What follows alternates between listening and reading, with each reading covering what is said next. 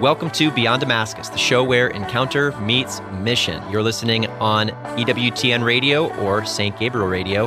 Beyond Damascus is carried across the EWTN Global Catholic Radio Network. Today, we're going to be talking about the fun topic of hell. Crickets. Okay, guys, so there's a couple billboards throughout the state of Ohio that just, it's a black billboard and in red lettering, it says, hell is real. That's right. Okay, and so I just want to know, how do you guys feel about that? It's on 71, and it's between Cincinnati and Columbus. Okay. And when that billboard is real. So when UC came to play Ohio State, so the University of Cincinnati came to play Ohio State in football, they called it the Hell is Real rivalry. Because it was the sign that's on the 71. way. I would say that it is true, but an ineffective way to bring people into the truth that hell is real. Yeah, okay, that's interesting. What do you think about it? Isn't there a phone number on it? There is not on this one. This is just in a farm hell field. is real. Yep. There's a couple of those that have phone numbers attached to them. Yeah, 1-800 got truth or something. Yeah, and whenever our missionaries are on mission trips, they'll call them on call the way. that. That's good. Just see have a conversation. Who answers at the other end. What are your thoughts on it? I'm a big fan of provoking conversation. There you go. That's a good perspective. Yeah. So I like it for that. I do think that it probably ultimately hurts the Christian message in that most people who need conversion probably already assume that's the message that Christianity tends to say. I think it may be ineffective in its evangelistic I also techniques. think my motivation is for heaven, not the avoidance of hell. Mm-hmm. So I think I think it matters to have, and we're going to talk about that all today, but I think if you put up there, heaven is real, I think it also, heaven wouldn't be real if hell wasn't real, right? Yeah. But anyway, that would get into a lot, but I want my attention on heaven, not on hell. I bet Dan loves it. No, I just, whenever I drive past it, I'm like, Jesus, I really pray that someone drives past us and they experience conversion, They have like a conversion. right? Like who knows? Maybe someone in deep mortal sin sees it and it convicts their heart, and then in that moment, but I'm excited for that day in heaven when I can actually know the testimonies from those billboards and see point. hey, was that effective or not? Because I really love evangelization, and I don't know if I've got the We're having a census here in heaven. means. Everybody, the billboards. How many of you? Who got here because of that billboard? No, it's true. Whoa, you made it here because of that? Holy cow. Well done. I lost a tire right by that sign. Had to look at it for 2 hours. No. So, I'm okay, which one of you paid for that billboard? It was your farm field. Yeah, you knew. So I do have a confession. I'm the one who funds that billboard. No, I'm just kidding. All right. Personally. But why don't we start with just the conversation? Brad, you were talking about it a little bit before we started. Why does hell matter in the context of our relationship with God? So God created us in the beginning, right? And if God was really loving, why wouldn't God just make sure everyone went to heaven and there was no hell? Why does hell matter in the, if you will, the scheme of salvation? Yeah. Well, I think I was saying that a little bit with the hell is real sign, that heaven can only be what heaven promises to be if hell is real, right? Because heaven is actually the fullness and the culmination of love. And love requires a choice. It requires a free choice, right? That's the reason that even when we look at Genesis, right? In the Genesis account, why did they put a big tree in the garden that they couldn't touch? Well, they could touch it. Eve exaggerated and said they couldn't touch it, but they just couldn't eat from it, right? Well, the reason is love and sacrifice can never be separated, because sacrifice comes from a choice, right? I have to make, if I'm going to be in perfect love with the Lord, I need to make a choice. Yeah. He's not going to force me into eternal love of him. He's going to offer me a choice. And so what I would say is, if heaven is the fullness of love and love requires a choice, then there has to be a place that if I choose against that, I would go, right? Or else heaven would simply be a place where everybody's been forced to be, and then it would cease to be heaven. Exactly. Yeah. I mean, I love the Catechism's definition of hell as self-exclusion from the Blessed Trinity, so and there's something about that I have chosen. There has to be that choice of free will that I don't want the love of the Father, right? And so, or I want the love of the Father. And even in Scripture, I mean, there's many times in Scripture where hell is mentioned, but that suggestion is supported in when Jesus says, "Behold, I stand at the door and knock." Right? That's good. that there's an opportunity for relationship that we have the choice to accept or decline. Yeah. Yeah. I mean, I think fundamentally, the idea of that choice is meant for free will, and free will is necessary for the fullness of love. And in a sense, this idea of choosing throughout our life that just like marriage, it's a free will once decision on the day of your marriage, but it's a daily decision from that point as well. And so it's not this once saved, always saved type mentality, but no, that freedom to love. I have my entire life to enter into that covenantal relationship, and I've got the freedom, sadly, to walk away from that covenantal relationship. What do we do with the fact that it seems a little dramatic, right? Like, okay, like, I mean, I love my son, right? And I want to give my son and my daughters the freedom to love me and to choose love. But if they choose not to love me, I don't want to condemn them to like eternity of suffering and pain, right? Like, doesn't that seem a little dramatic? Like, okay, you either have the freedom of love and intimacy with the Father and like eternal consolation, or eternal damnation and separation from the Father, where there will be welling and grinding of teeth. Like, that seems like extreme. Well, I think there needs to be a little bit of a lens shift, right? That hell is not as much a place as it is an absence of something. Right? So if we look at just evil in general, it's the privation of a good. Okay? So hell is the privation of presence, right? So it's actually not, it's not me casting you off to be away from me forever. It's you effectively not coming into me. Right? So and that gets like overly theological, but heaven's not like a place as much as it's contained within God. It's the common, like Benedict said this perfectly, right? That God is not some big being off in heaven, but the heavens are contained within God. And if the heavens are contained within God, then where's hell? It's absent him. It's absent him. And so like, I think what we have to look at is the loving Father. I wouldn't be so sure that he's incredibly elated at a hellacious existence. It's not like something he's like, you know what? This would be really good. It's just that he's always beckoning us to himself. And at the critical juncture, right? Like whenever the Lord knows in ways we don't, we make a decision that, you know what? Like it is not with you that I want to be. Like a father could still have a heart for that person as they choose to absent themselves from them, right? So I just think sometimes we're like, I just think sometimes we see a push and a pull. And it's actually all pull with resistance, right? It's not, anyway, I just think that gives a decent lens. That's good imagery. Dan, that, obviously the way you stated that was pretty radical. I'm trying to be provocative. Let's be honest. I like it. I think that the way that I understand this is that you have to find yourself in that place, or else you end up in a spot of believing that I can have happiness apart from God. Right? So it actually, the existence of hell is an affirmation of the character of God, that truly, apart from him, I can't find happiness. There's no like baseline comfort that exists in me that I'm inviting him into to make me better. But to the degree that I'm happy, or to the degree that I'm fulfilled, or to the degree that I'm secure, that it's only insofar as I'm in relationship with him. So that, I think that's just a good starting point. And actually, I think it's a lot of people who kind of gear themselves towards saying hell isn't real, or that nobody has a chance of going to hell. There's this element of, I think they do it out of a place of love and mercy often, where they want people to experience love, and they don't want people to experience eternal death. And so like, it's a good orientation.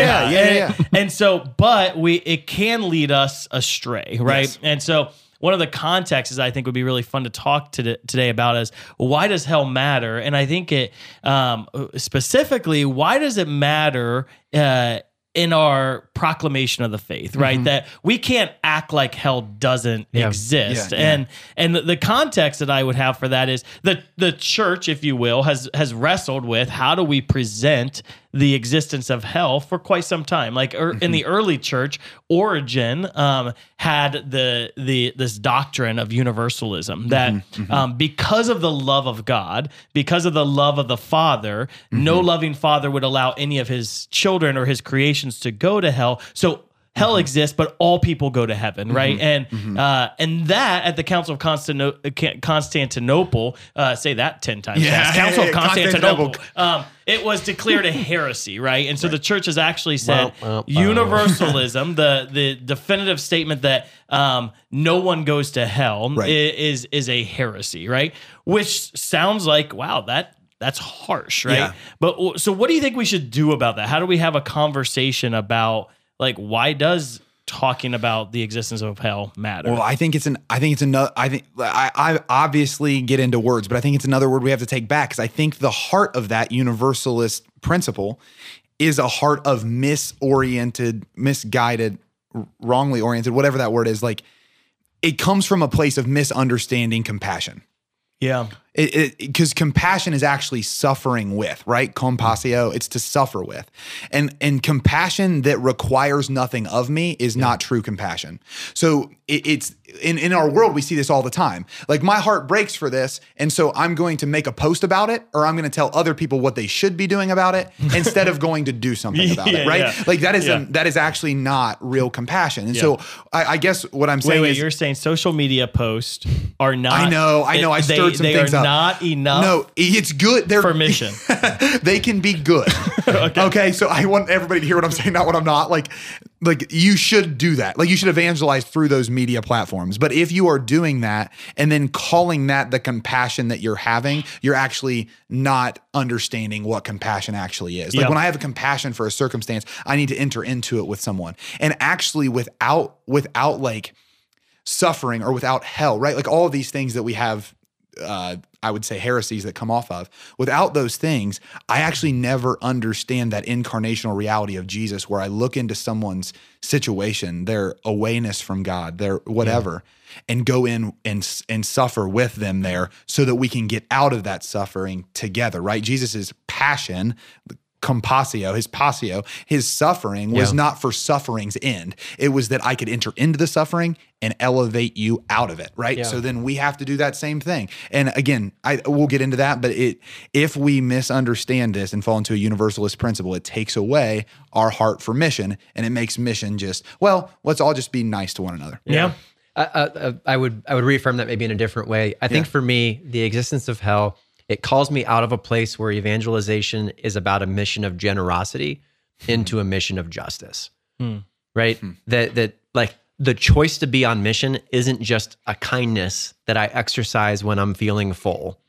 It's the orientation of my heart and the orientation of my life. That's a good word. You know, one of my favorite verses is in Mark's Gospel, chapter 16. In verse 15, it's Mark's version of the Great Commission. Jesus says, "Go out into all the world and preach the gospel to all of creation. Whoever believes and is baptized will be saved. Yay. But whoever does not believe will be condemned." Yeah, and that's right from Jesus's mouth. And it's like, okay, well, if those are my options, and this is dependent on my commissioning to go out into the world and preach the gospel to all of creation, like, this is too important to base this on my level of comfort. Yeah. You know, this isn't hey, when you're feeling full and you want someone else to be happy, go and share the message. Yeah, mission can't be an accessory that I add on to my life. It becomes part of my existence because the stakes are so high. And I think that's where this idea of justice, Aaron, it's a great word to use, because it's giving someone what they are due. So a person actually is due the gospel, the good news. Like, they need to hear this message. That's why Paul can say, "Woe to me if I don't preach the good news." It's like condemnation upon me. Woe to me if I don't preach the good news, that I am actually held before the judgment seat of God, whether or not I brought the good news to a person, not because it's an accessory, but because it's the missionary mandate is a matter of divine justice. That this person before me is due the good news of the gospel. You're listening to Beyond Damascus, the show where encounter meets mission. Beyond Damascus is aired on the EWTN Global Catholic Radio Network and right here in Central Ohio on St. Gabriel Radio. You can listen to the whole version of today's show at www.ewtn.com/radio/podcasts, or check us out on YouTube or your favorite podcast app. We'll be right back with this episode after a short break.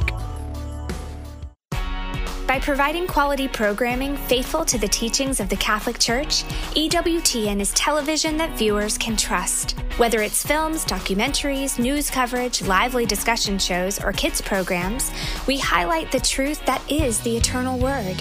For a complete schedule of EWTN television programs, visit EWTN.com and click TV. EWTN, the Global Catholic Network. This is Michael Drollman, Communications Director for Cor Christi Broadcasting in Central Washington State.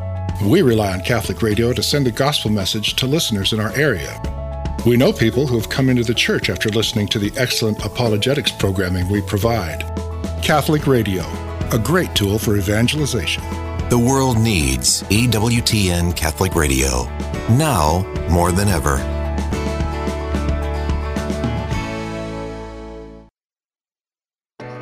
Welcome back to Beyond Damascus, the show where encounter meets mission. Beyond Damascus is aired on the EWTN Global Catholic Radio Network and right here in Central Ohio on St. Gabriel Catholic Radio.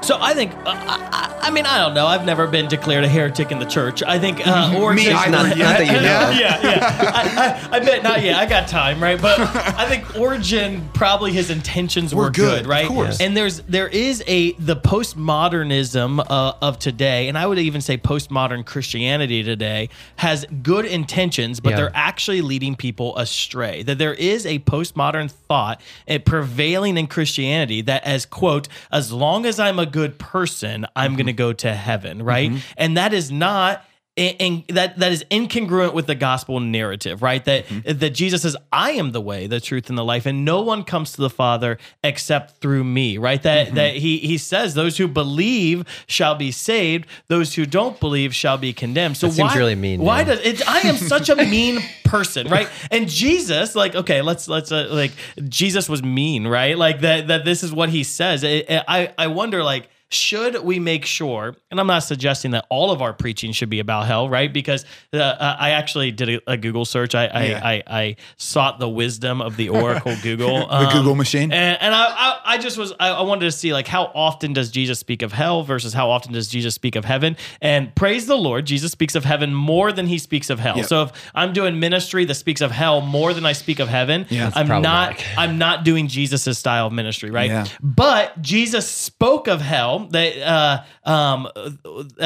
least over 70 times in the Gospels. And so there was definitely this, and it just some of the, and I just think if the Son of God thought it was important to preach the existence of hell and to tell people to be concerned about it, it's probably important that we do it as well, right? Because he's God. And if hell wasn't a real threat, if everyone was basically going to heaven, if hell wasn't a real threat, Jesus wouldn't have. So if his goal was only to talk about the goodness of heaven, or only to, he's God. Like he has a divine foresight that I don't have. He knows I'm not able to condemn anyone to hell, and I can't judge people in that way, right? Yeah. Like but he does. He actually does have that insight. And so it should say a lot that the Son of God, who is the one making the final judgment, thought it important enough to preach on this topic. Well, yeah, right? well, I think what's coming to mind in that is every pursuit of a virtue is an avoidance of a sin.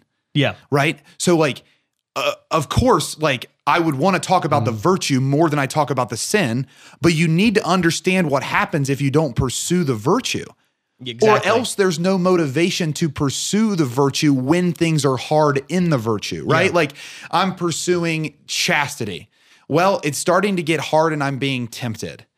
What keeps me from just saying, you know what, why pursue it anyway, is this understanding that the other side of the coin is absolutely not in alignment with where I want to be. That's a great example. Yeah, because we're going to preach the goodness of love and authentic Christian love, right? But then we're also going to say, but if you fail to live this, there's consequences. Yes, and I would agree. And those consequences, statistically are not good. Yes. You end up in divorce. You end up with different with children outside of marriage, with sexual transmitted diseases. There's actual consequences to the lifestyle decisions we make, right? That's exactly and if that pertains to the theology of the body, it definitely pertains to the theology of the soul. Exactly. And that's all I want to say is that God made us, he made us human. And in our human existence, you know this, when you are trying to achieve a good, you are avoiding a bad.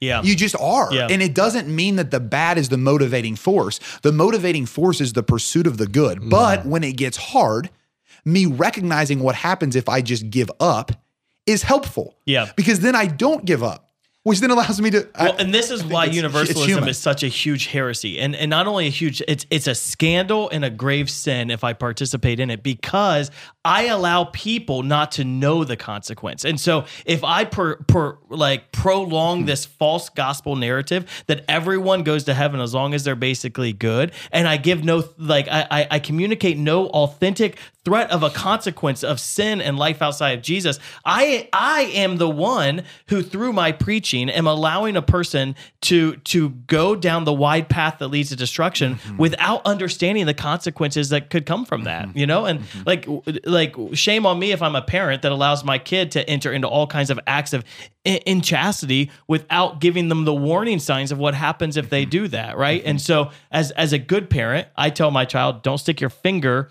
in the electrical socket because bad things could happen if you do that, right? Likewise, we as a church need to say, don't do these things because bad consequences follow. I go for it. What do you got? I mean, I think as I'm kind of just hearing both of you preach, and what's happening in me, it's my heart is really being motivated by love, right? That you know, as we preach this message, I need to remember, why do I do this? Because I love my children, right? Right. Because I want to help them. Like, you know, Monica and I have had great experiences over the last couple of days of seeing new things that are presenting themselves in our kids and pushing to fight against those. Just last night, I had a beautiful encounter with my son Diggory, and it's like, man, sometimes you have to push in and communicate a hard message because I actually believe it's what's going to be best for you. Yeah, and you love them because I care for you enough to risk that. Yeah, Man. I love that, Aaron, because it's an act of love not to prolong this postmodern heresy, if you will. Like that, my heart is motivated, or the church's heart should be motivated to communicate the fullness of truth of the gospel, so that people know, right? And love does propel us to share hard truths. Yeah, this is inspiring me to think of a quote from St. Paul, right? Who says that when I was a child, I thought like a child and reasoned like a child. And I think sometimes we immediately attribute him to belittling himself in those moments. But I don't think he was. He was simply saying there's a different way of thinking about things when I'm young versus when I'm mature. And I do actually think, now that you guys are saying this, that there is something about letting someone young in the faith know the consequences of being without it. So for example, I love the outlet. That's what got me thinking about it. And then you were adding there, Aaron, like if a kid's about to put their finger in the outlet, I cannot communicate to them adequately how important their health is. But I can tell them, don't put your finger in that outlet because bad things will happen. Now, eventually over time, I can communicate to them, the reason that you weren't putting your finger in that outlet is because we wanted you to be healthy, and being healthy is good. But like, I do think that we lose this sometimes because in the name of drawing people to the church, I actually think we need to like reverse it. Like I should talk about consequences earlier so that, again, hear what I'm saying, not what I'm not, but I'm trying to put this in the context of Paul saying there was a time where I reasoned in one way and now I reason in a different way. I think about this in identity. So again, I'll pull it back and I won't go too far into this, but like on identity, right? Like when someone comes in like a missionary and they're thinking, I am insufficient, like the lie they identify is I am insufficient. Yep. We teach them to combat that lie with I am sufficient. The truth, though, is that you are insufficient, but it's okay. So there is actually wisdom in initially telling someone in their identity stages that I think that I am inadequate. Yeah. Nope, you're adequate. Yeah. The truth is you're inadequate, but God's adequacy transcends that. But that's hard to teach right away. Yeah. Like, I need you to get in this thing and then walk you to this thing. And once they know their worth, then they can deal with the harder message. So again, just to pull that back into the hell thing, I think not immediately telling someone, you should follow me or you're going to burn in hell. It's like, it's more like the consequences of a life without God are loneliness, strife and turmoil with no thing that transcends it. But there's, again, not said exactly like that, but it's Anyway, and that there I are don't know if- I actual don't even know if I'm consequences getting away in a life away from God, and that you see those consequences in people's lives here, right? That, but those, if I can see the consequences of loneliness and brokenness and misery, and people who have chosen to separate themselves from God here on earth, I can imagine what that would be like. And if we for can eternity. see that on earth, how is hell not real? Yeah. I mean, that is what it, that is Exactly. hell. Yeah. Right. So let me ask this: why do you think there's a natural inclination to see communication of hell and consequence as unkind, as mean? I think it's okay. Where does it different stem things. from? I think it's been done poorly, Yeah. and so there's connotations of like, oh shoot, I don't want to be like that guy, right? And so like I'm not going to do it. And I think that we live in a soft culture that's just not like that. Everyone's offended all the time, right? I remember, I don't know if you have this same vivid memory, Aaron, but like when we were young in ministry, some of our mentors brought us into I use the word mentor. They were teachers as we were growing up in the faith, and they brought us in a room together, and I thought they were going to bring us together. Like Aaron and I were doing ministry. It was really successful ministry. It was leading a lot of young people into a relationship with Jesus. It was growing. I thought they were going to be like, hey, you guys are doing awesome. How can we support you? And instead they had this list of things that they had against our ministry. And one of the things that they were opposed to in our ministry was, you guys talk about the existence of hell, and it scares people. It's scaring children, and you shouldn't let children know that hell is real. And I don't know if you remember that's when I lost it, right? I was listening to remember you losing it. I lost it, right?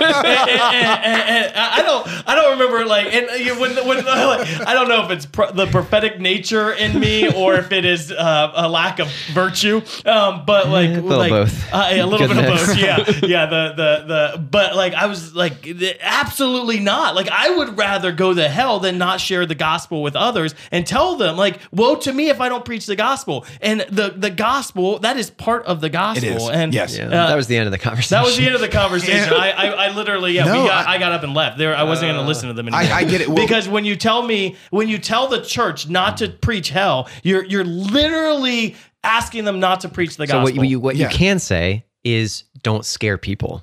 well, So yeah, I think Sure. that was my reason for asking the question. because we're soft a little bit. And I don't know if I'm a scary person. I mean, if you definitely are a scary person, Dan. But if my parenting scares my children, Yeah, for then I'm sure. not a good dad. Yeah. correct. So we need to learn as a church to communicate this message in a way that Yes. doesn't immediately offend. So offense is the response. Offense is the responsibility of the offended person. Correct. We need to exist in a place where I'm not easily offended, but at the same time, like I have a responsibility as a dad to make sure that I'm prioritizing relationship with my kids and not communicating discipline in a way that frightens them. Because you want them to receive the word you're sharing. Of course. So, Yeah. Right. And I would. So there's a balance I here. would suggest though that we were not actually scaring no, people. Yeah. sure, absolutely. That's what I was just going to say. Like Dan was not. No, Yes. no, the represent. Honestly, I don't even remember where this came I from. don't even remember where it came from too. I'm like, what? Are you kidding me? It's like, how are a bunch of teenage boys scared? No, Like, I think what you're representing matters. I do. I think that usually when you find something though, there's fault on both sides. So, I think that there is an inability to receive hard words in today's culture more than there has been before. I also think there is a poor ability to communicate the hard things of truth in an effective way now that there wasn't before because of animosity on both sides for the other. And so what I want to say here is I think that the church classic in her perfection has the solution, right? Like when I talk, whenever I feel like the Lord in a message wants me to preach the reality of hell, I preach it from a standpoint of like what the church fathers would have talked about, which is on the other side of eternity, there is one fire. And it's the all-consuming fire of God's love. And it pervades everything. It has to touch everything. But the disposition we have to the fire determines how we exist forever. So it's not God in throwing fire at me like a Greek god in destruction. It's he in and of himself is an all-consuming fire. Again, because we have to use human imagination because we don't, to talk about God, it's like, what do you say? Like, he's an all-consuming fire. So on the other side of eternity, that fire with one kind of disposition purges me, therefore purgatory, it perfects me, because without those things being burnt off, I would be hiding my face from God for all eternity. Well, that doesn't make sense, right? Like, look at every person who encounters an angel in scripture, besides Mary, ironically. What do? They hide their face from the angel because there's imperfection there. Mary beckons the angel. Like, you can even see it in some depictions. It's beautiful. Why? Because Mary being sinless. Like, we can see these things. All I'm saying here is, on the other side of eternity, if we would preach that there's one fire, the all-consuming love of God, and the disposition of my heart to that fire is what determines how I experience it. Yeah. If I was in perfect relationship with it, it's consuming me in love forever. If I have some things that still need burn off, it's purging me for a while until I can be fully consumed by it. If I am outright objecting to it, it will burn. Yeah. Because, like, you think about this, like, I would presume that a fire that has a log in it, the log wouldn't really know it's being burned because it's consumed. But if you get real close to a fire, not enough for it to touch you, but you just stay there, it's going to singe you. Yeah. It's going to singe you. Amen. 100% it will. And so, again, I think using that analogy that the church fathers used, that our beautiful churches used forever, it gives an understanding that God's not imposing this fire that you guys don't live in. No, he and of himself, his being itself, right? Like, I even get confused when you go into the things of God, but all I'm saying is, like, if we can give that heart, then it's invitational, not accusational. And how many times has the Father ever spoke to you accusational? He's an invitational God. From the new covenant, from the point of Jesus forward, the accusational word of the Father, it's not there. It's an invitational word of the Father every time. Accusation of the Father came when we were accused. Anyway, I'll semicolon. Beautiful explanation, Brad. I do think that when we preach, we need to give a lot of thought and diligence on how do we communicate the gospel, the fullness of the gospel in a loving way that is invitational and not accusational.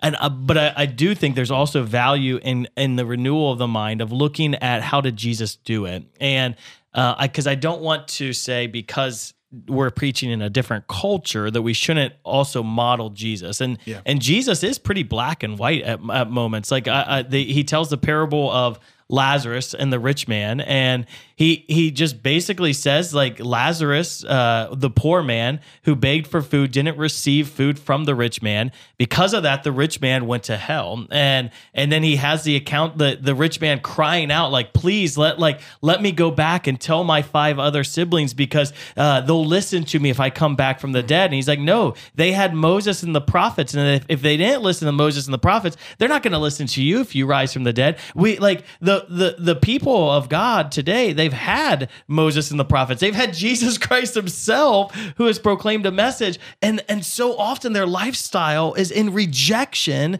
to these biblical truths. And so it's like almost like there is this reality of like your sinfulness is placing your eternal soul at risk. And Jesus was pretty blunt about it. I even think just the Matthew 25, like where he separates the sheep and the goats. And he says, like, it's, if you read Matthew 25, it's the sheep, they didn't even know what they're doing. They're like, why are we on the good side? Like, when did we see you naked? And when did we see you hungry and thirsty and give you a drink? And he said, whatever you did for the least of my people, you did for me. Yep. They were almost just as ignorant of their charity of doing it for Christ as the goats, who said, well, when did we see you? And he's like, when you ignored the least of my people, you ignored me. And it's what we do for others and how we love others.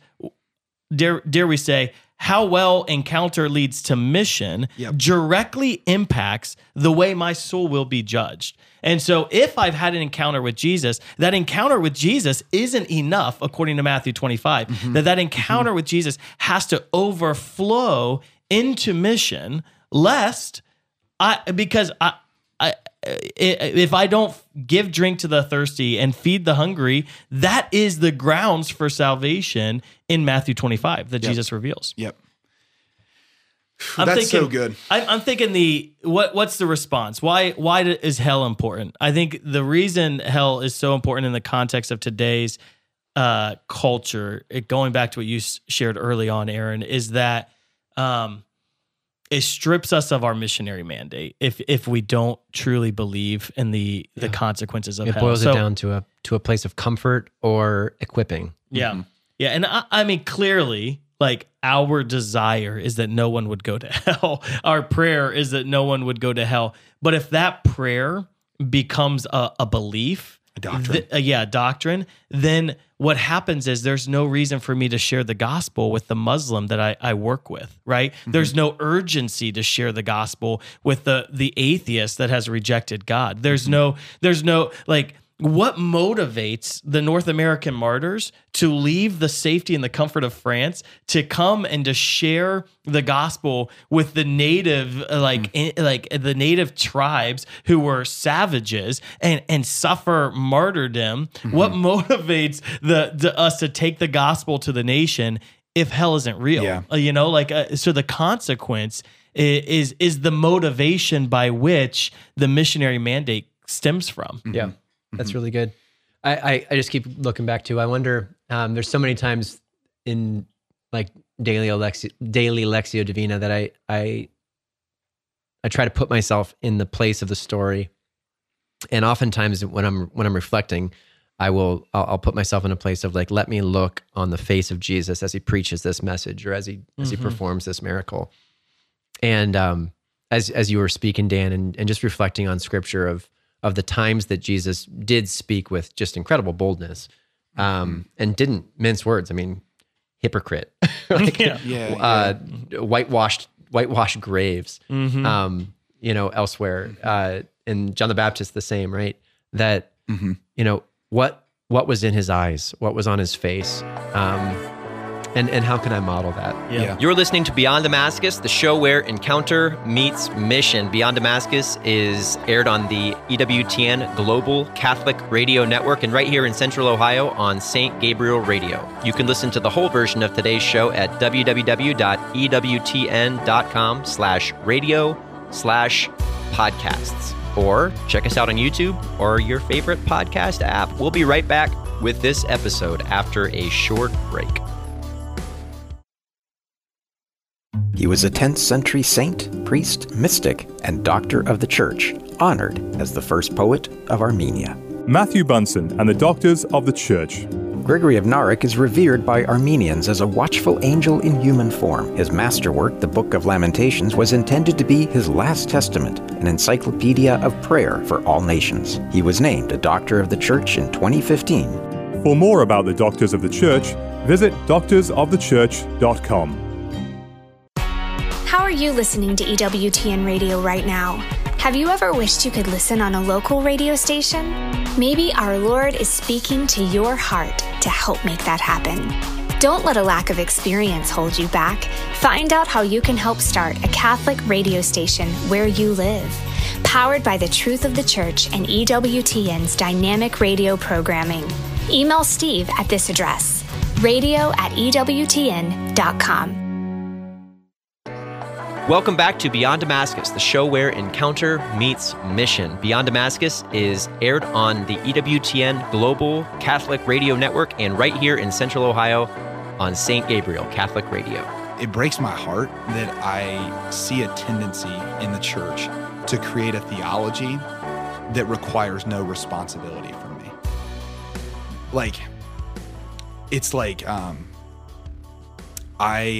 I'm going to create a reality of God that doesn't require me to step out of my insecurities because I'm wounded. And when I go outside of my insecurities, I don't feel comfortable and I don't feel strong and I don't feel stable. So I'm going to create a theology that requires me not to be on mission, because if I had to be on mission, I'd have to step out of these things that are holding me back. And that's scary. Yeah. And I think my heart just breaks that we're in a time where we're creating theologies that that avoid responsibility. Yeah. And I think that is probably a reason that we have set hell aside, because if we bring it back into the picture, you better believe we have a responsibility, and that's a hard responsibility to steward. But man, if the church loses the ground to talk about hell, the world is going to laugh every time we bring it up, but it's actually real. Yeah. And that's not a good response. Like, I need to be able to bring it in a very, like, I don't even want to say educated, but a very like authentic and honest way. Because like, why does hell matter? I think that's what you asked. Or why is it important? Because it's honest.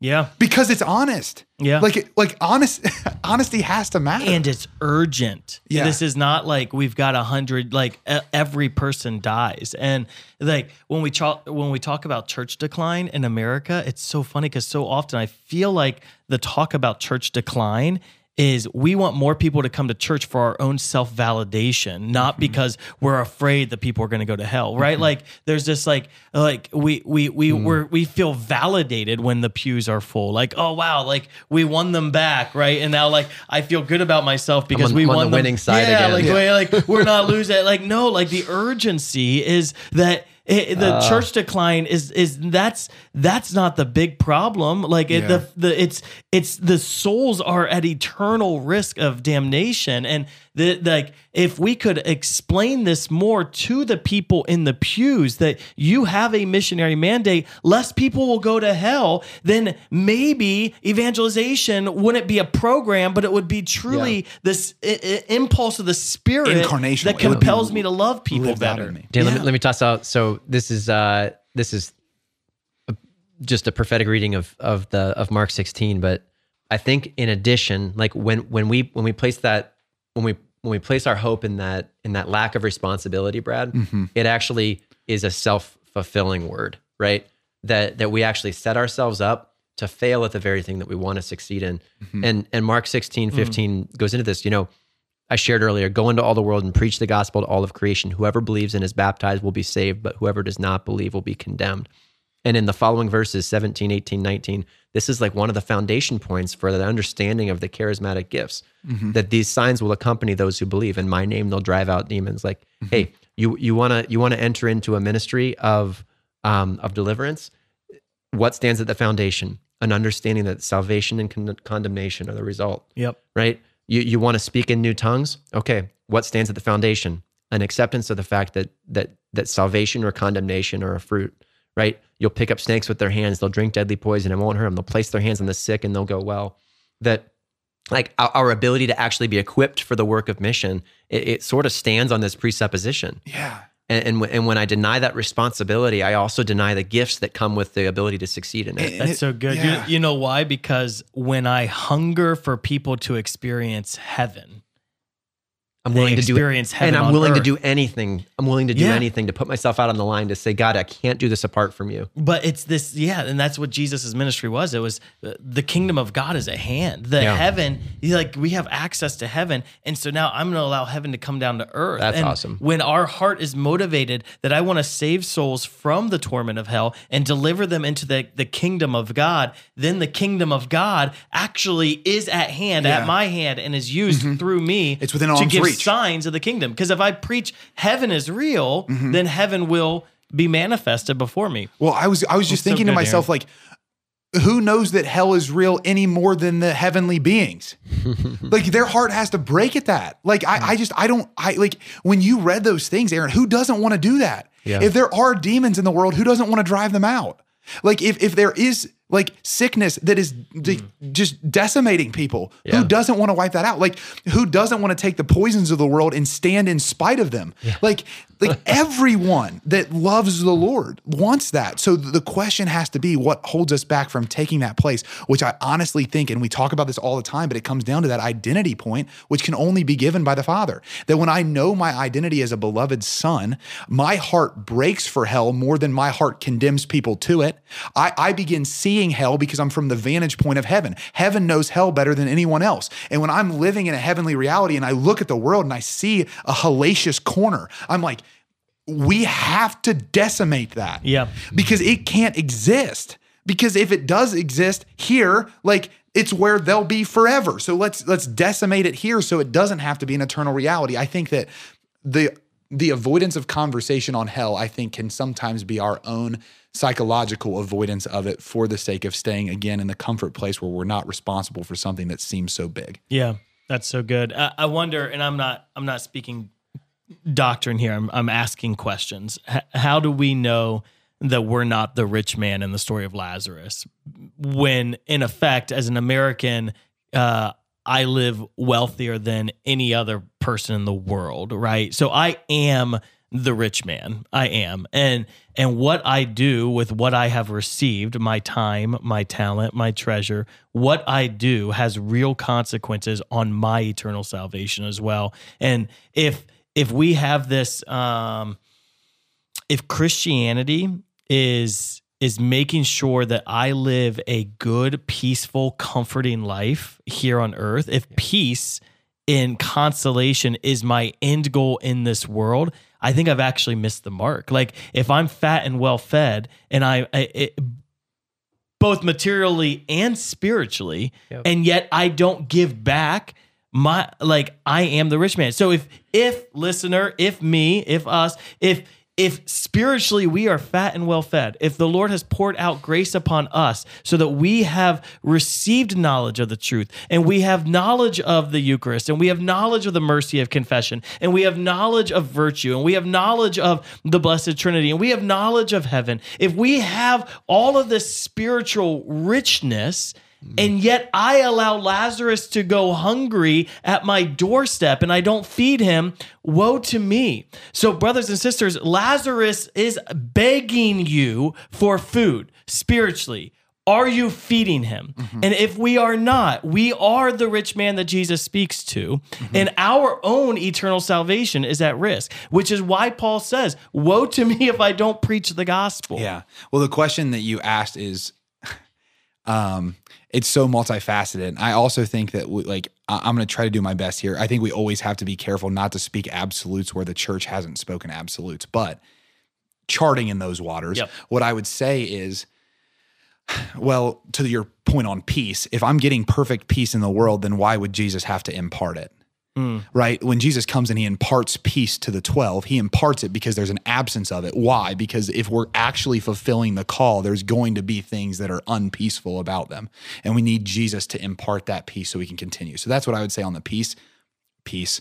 But then on the other side, like the question fundamentally that you were asking, like, I do think that we have to ask serious questions in the church in the Western world of how are we living. Now, with that though, I do think that the rich young man, there's a variety of ways in my time of praying with it that I've seen it go. Like, I wonder, what if the rich young man, instead of walking away sad, started following Jesus without selling everything at first?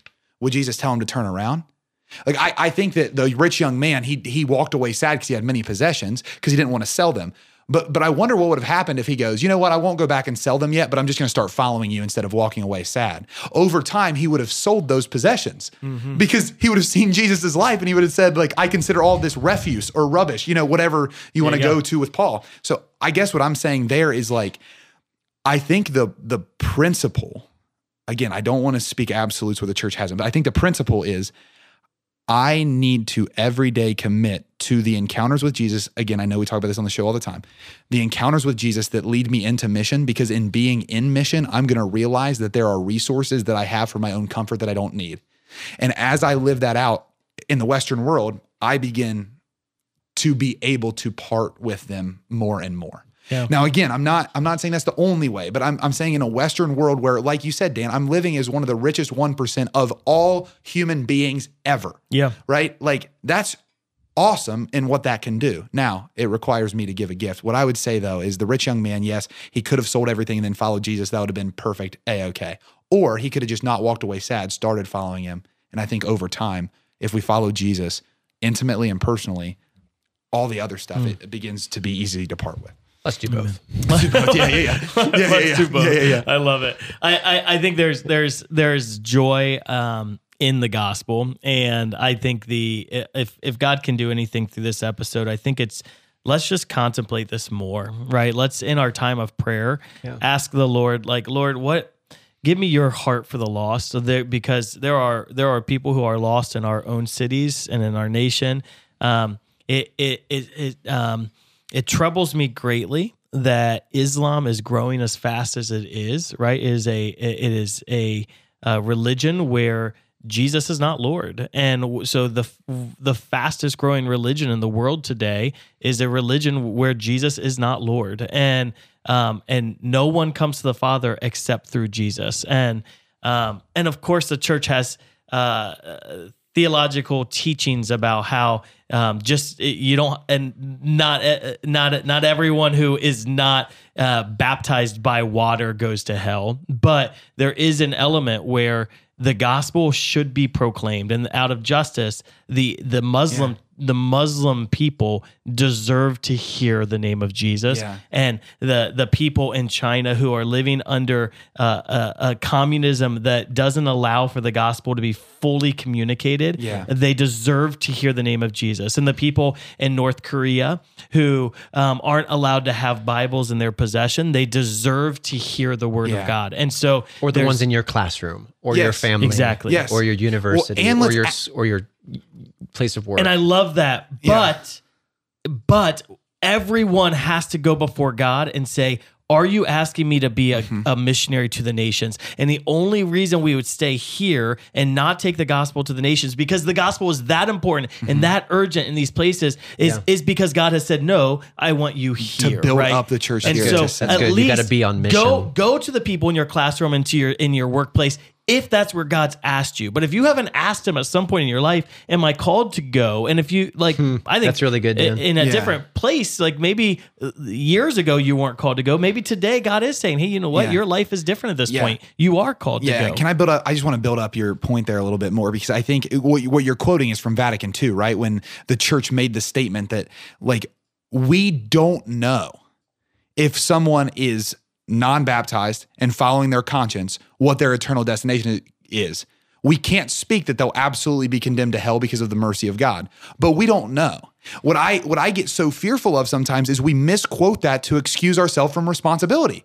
We misquote it. We almost make it as if it's saying we have absolute certainty that if someone is simply following their conscience, that they are in the same place that a Christian being faithful is.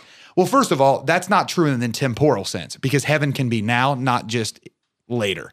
So that's the first part. The second part is that the church accurately speaks that it can't know outside of the grace of the sacraments and the goodness of the mercy of God if it's guaranteed. And again, I don't know guarantee is the right word, but you can hear what I'm saying. I'm just building up your thing, because let's not use that Vatican II piece as an excuse not to do something. So whether the billboard is the most effective way to announce the truth that hell is real, and there are real consequences, and as you've said, Brad, real responsibilities that go along with that. And so as a Christian, I have to ask myself, am I teaching people the real consequences?